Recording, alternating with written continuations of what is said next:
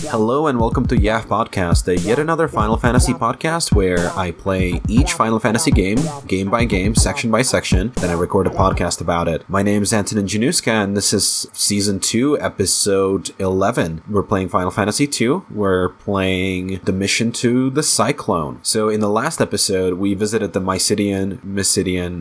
I still have not looked it up. We visited the Mysidian Tower. We ran into Minwu. Minwu broke the seal and we got the Ultimatome, and it was time to go back to Fynn. The first thing that I noticed when on my way back to Fynn is the fact that every monster out there is a lot stronger now, and I almost got wiped out by a random encounter near Altair. Now, Altair is inaccessible. Actually, none of the towns along that border are accessible whatsoever. You try to walk in there, it'll show up. It's on the map. You can try to walk in it, but your character is just not going to walk in there. It's not going to trigger the change in the world map, right? So I headed to Fynn, talked to a bunch of people, and I found out that there's a cyclone. The cyclone wiped out Altair, Pomp.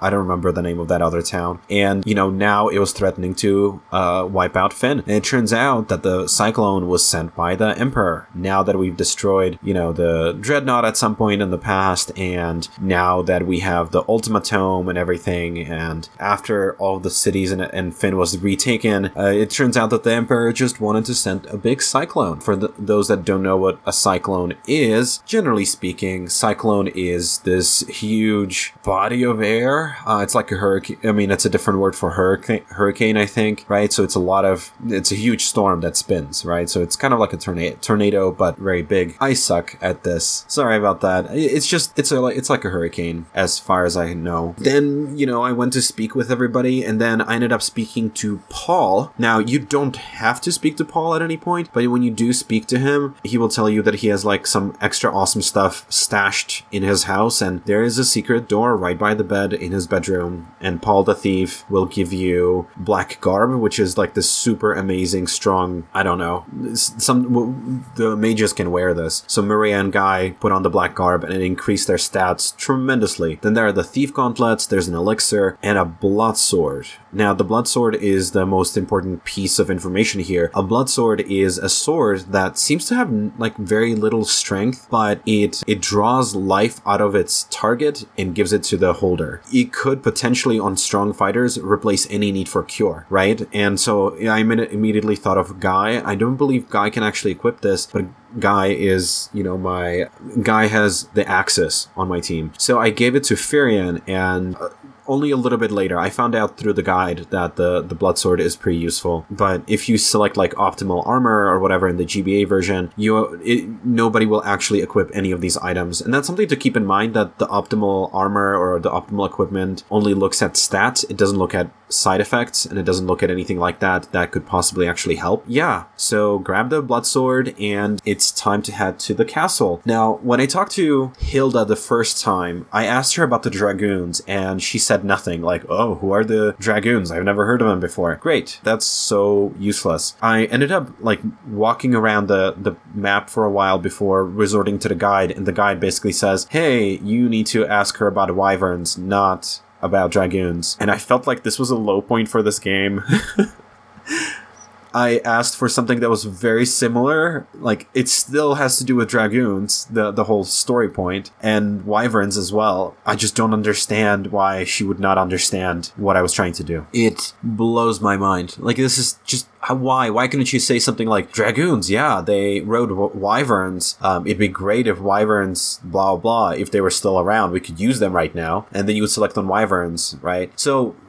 my frustration aside, Hilda does tell you that you can use the big mirror. There's a room with a big mirror, and you can hold up a pendant to it, and it'll summon a wyvern. And you need a wyvern because there's no other way to get into the cyclone. And the idea is that there's something in the cyclone causing the cyclone and moving it and controlling it somehow. So you go find the mirror. This was pretty easy. So I abandoned the guide at this point. It was easy because I've gone there before by accident. And so it's this big room with a big mirror. You hold up the pendant, and then in the Wyvern Cavern, right, on the Wyvern Island or whatever, the Wyvern wakes up, breaks out of the shell, and flies over to you in Fynn. So you just caused the birth of a wyvern, and now that a wyvern is like 5 minutes old, it's flying over to you. So that same egg that you planted, we finally come around to it to figure out what's going on. So not only do we have a dragoon on our side that can control the wyvern, we have a wyvern. Now I want to mention that I went a little bit out of order when I was looking for what to do next. It immediately occurred to me that I need to I need to get a wyvern, right?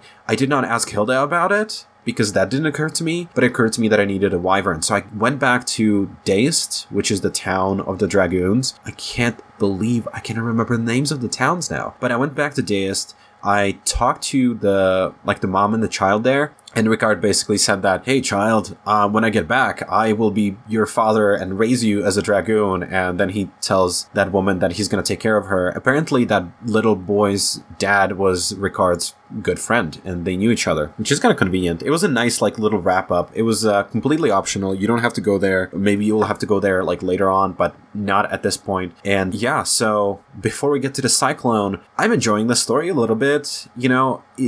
Some things are coming together. I was in the last episode, I recorded it just earlier today, so I was really frustrated with the fact that all the missions seemed disconnected. And while this wyvern thing still feels a little bit disconnected, at least there's some kind of a resolution to it that the egg that you saved is going to be the wyvern that saves you. And talking to those people at Deist, it was nice to get the extra dialogue options where the characters recognize that you have a dragoon with you, and they had some specific thoughts on that. Those are some nice details that they added for sure, and it blew my mind that I'm going to be flying a wyvern. I thought I would just get on the wyvern when I got back. Apparently that's not how it works, and instead when I tried to step onto the Cyclone on foot, the wyvern picked me up and dropped me off inside. Now, what followed was one of the coolest cutscenes that I've seen in any game. And the Cyclone is basically like this huge flying...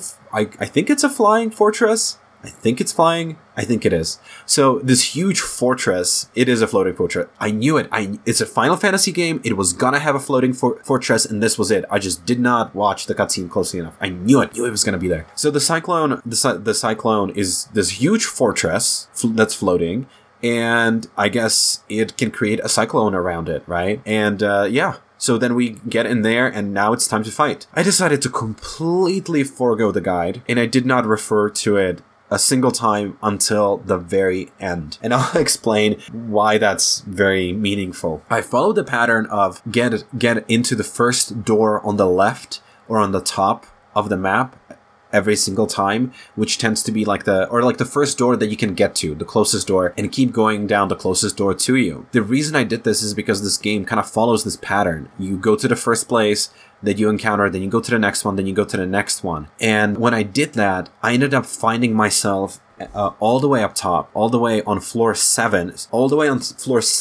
the fortress, ready to fight the Emperor without having had opened any chests or anything. And there's a lot of loot in this fortress. There's a Ripper knife, which I think would be great for Layla if I ever play with her, because she handles knives. There's a poison axe, which would be perfect for Guy, because one of his axes could be poisonous. There's the diamond armlet, diamond helmet, diamond sword, defense sword, diamond armor, and all this awesome stuff. And a wind flute. The wind flute I did pick up. But all of this high level awesome armor and attacks and everything, I decided to ignore it. I decided to completely ignore it. What's the point?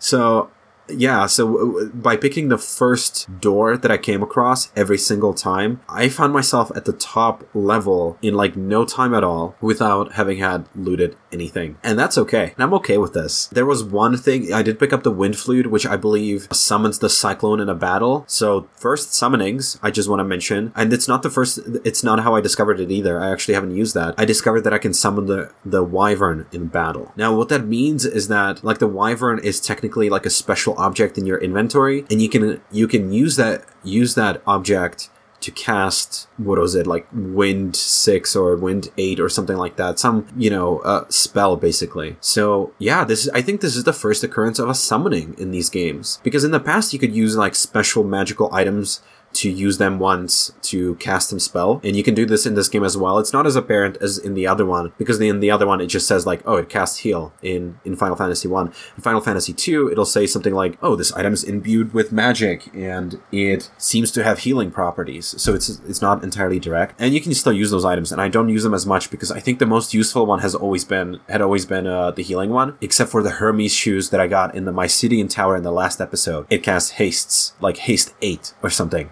Amazing. And I used it thoroughly when I had to fight the Green Dragon. Now, the Green Dragon was a pop-up monster protecting the flute. So, you know what, just to wrap this up real quick. Yeah, you can select a wyvern, you can select the wooden, or I guess the wind flute, and you can use those items to basically cast these spells, but this is more like a summoning. You don't actually see any animation, you just see you don't see the animation, you just see the spell being cast, and you kind of know that it's going to be this specific spell. Like, you kind of know that the spell is coming from that monster. So when you select the wyvern, it's a wind spell, obviously. Anyway, I'm getting a little bit lost here.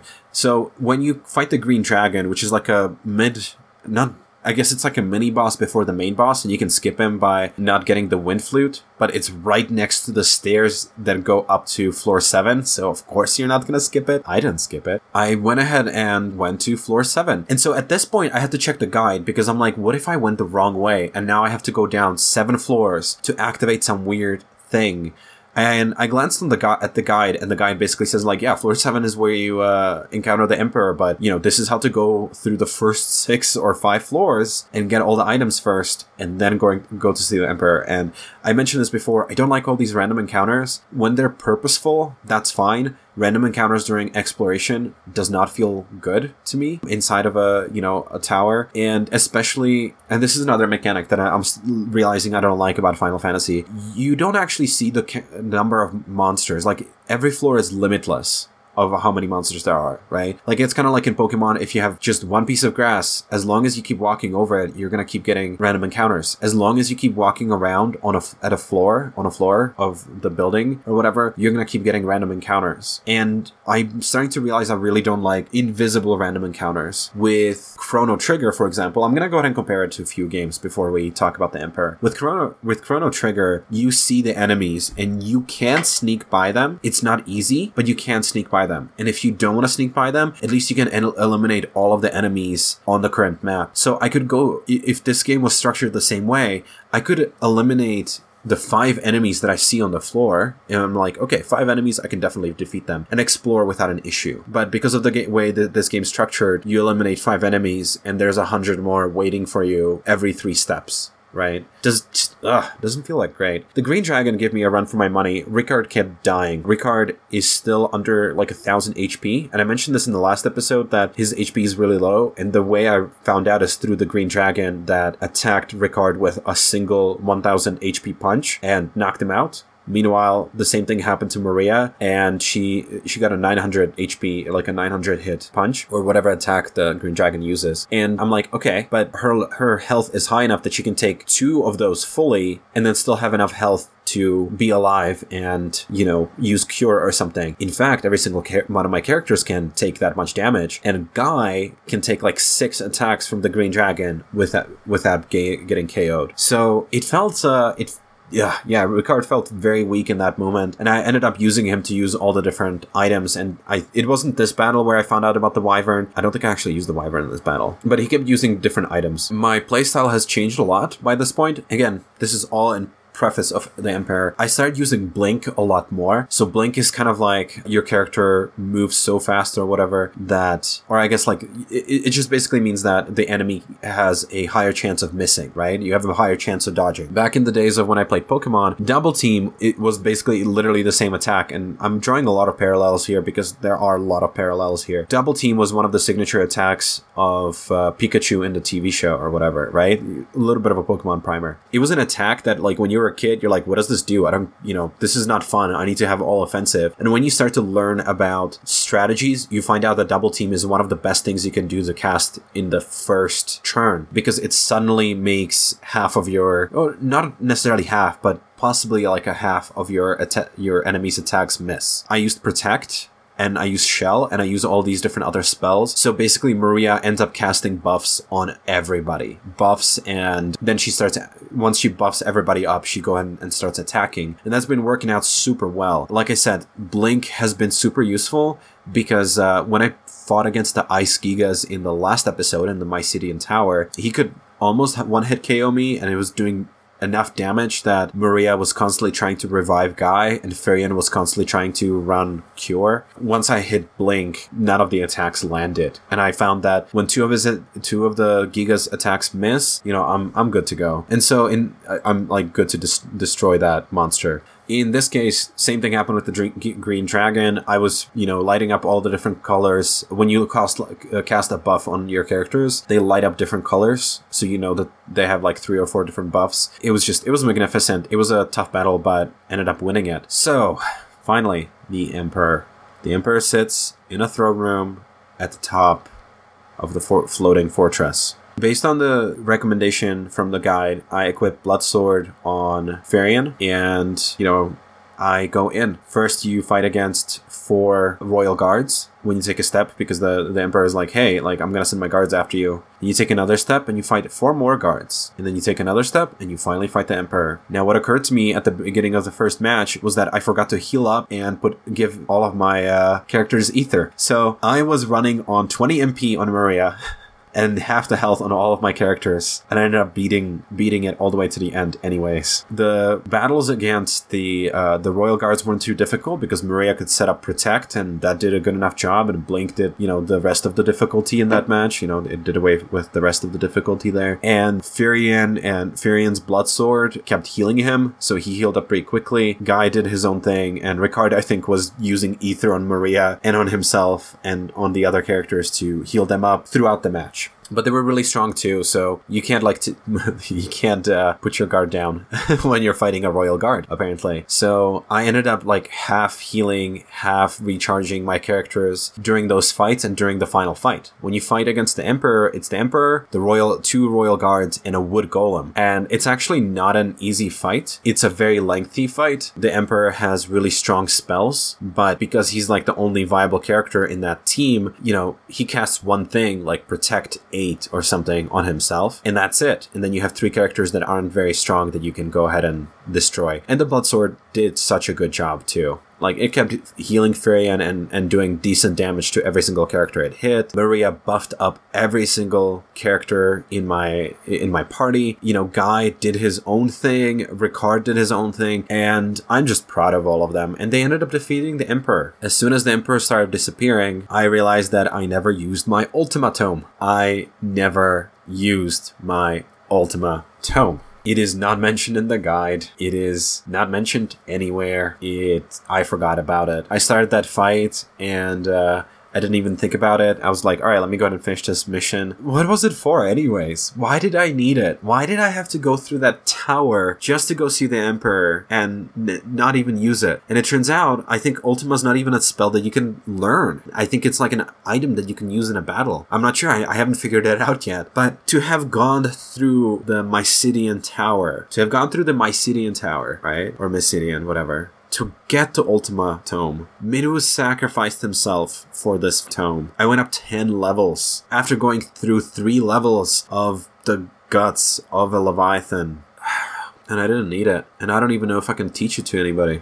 Why? Why do you do this to me, game? Why were the last several missions pointless? I didn't even need to use it. The guide didn't mention it, so I'm guessing it doesn't even have like a special amazing effect against the Emperor. Why did I bother with it? So you come back to Fynn. You have a nice little dancing animation in the GBA version, at least. I don't know about the NES. Hilda will congratulate you. You're celebrating your party, and I guess this is it, This is it. We never needed to use the Ultima Tome. The Emperor is finally dead. We can start rebuilding.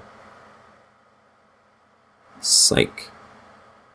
It was a fake ending. And did that surprise anybody? Nope, because I've been talking about it for the past few episodes where I know there's going to be a fake ending. And now it makes sense why the Emperor was a completely flat and useless character that you know nothing about. Because the Emperor gets easily destroyed, right?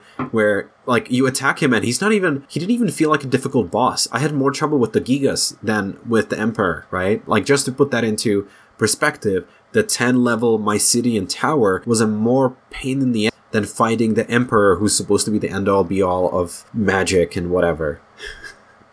Yeah, so it's fake. There's a soldier that interrupts the party, and apparently Leon, Maria's brother, has declared himself the Emperor of Palmacia, right, like of that entire area, and is about to launch an attack on Finn. I knew it. I knew there wasn't going to be an ending, and I kind of have a feeling that Leon is still going to be a demon or something at the end. Because why not? That would be such a Final Fantasy thing. Like, oh, it's Leon. Why is Leon a bad guy? It turns out he was like the Dark Knight. The Dark Knight, like the left hand of the Emperor, right? I don't know if we knew that the whole time or if I just found that out, but, you know, they were talking about it, and I started on the next mission, which is the mission to Palmacia. I'm going to go ahead and just say that, you know, Palmacia is a fortress in the mountains, and you need to go there to defeat Leon, the bad guy. Just, why? Why is Leon a Dark Knight? How did that even happen? You can hear me clicking because I'm going back through the story, trying to find out anything about Leon, you know? Leon is held captive at, at Finn. Maria asks about her brother Leon, but I'm guessing at that point was Scott. Yeah, Scott, the Prince of Kashuan, doesn't know anything about Leon. Then he doesn't show up. Then he doesn't show up for like the next several missions. I've been wondering what happened to Leon, and as soon as like everything ended, I kind of figured that Leon would be the one to take over, or just they didn't even mention him. It was really weird. They're like, "Oh, we're celebrating." You don't even know what happened to Leon yet. Why are you celebrating? Wasn't the whole point of all of this to save Leon? And now we find out the Dark Knight that orchestrated the Dreadnought was Leon? What a plot twist. What a plot twist. All right, well, I think that's it. I'm getting a little bit more pensive about these games as I'm nearing the end. This is probably one of the longest episodes. It was also one of the longer fights, but there were just so many points that I wanted to talk about. Like I said, the ultimatum that didn't even matter. The fake ending, which I guess was pretty predictable. It's Final Fantasy. You know, I guess that's kind of it. So in the next episode, we will hopefully be fighting against Leon. It is not the last episode. That'll be the last episode will be the one after that. So that means that there's probably going to be one more twist about going to fight the Dark Knight. Unless it's probably, let me think. It might be a last minute MacGuffin. Is that what it's called? A MacGuffin? Do you know what a MacGuffin is? A MacGuffin is a random object necessary to advance the plot, but in itself it's insignificant, unimportant, or even irrelevant completely, right? And if you think about the MacGuffin, it's like any random thing that helps you explain a difficult plot point away in a story, right? So if you think about, like Star Trek, right? Like Star Trek has a lot of this where each episode is centered of like, well, if we get this one item, we'll be able to defeat the enemy. And that's kind of what it is, right? Like, and in Final Fantasy, we see this whole MacGuffin thing. And I wish there was a better word for it. That feels so, I don't know. Plot coupons. That is a fantastic plot coupon. So in this case, like the MacGuffin, MacGuffins are all around here, where the MacGuffin is Mithril that you go see, like in the Final Fantasy II game. So here's my prediction, and I wanted to mention this. My prediction is we go fight Leon. Leon ends up being an actual demon, and because this is not the last episode, next episode, we're probably gonna have to get like a special orb. Or, crystal. A special crystal that will weaken Leon or the demon that controls Leon enough for us to defeat him. So that's what I'm thinking. I think that the next episode is going to be us hunting down an item that will help us defeat Leon, the demon. So yeah, we'll see how that goes. If you like this podcast, leave a rating and a review. If you want to, obviously share it with your friends. I appreciate that. You can find me on Twitter. It's twitter.com/YAFF podcast. That's YAFF podcast. I sometimes tweet on there. And I guess until next time.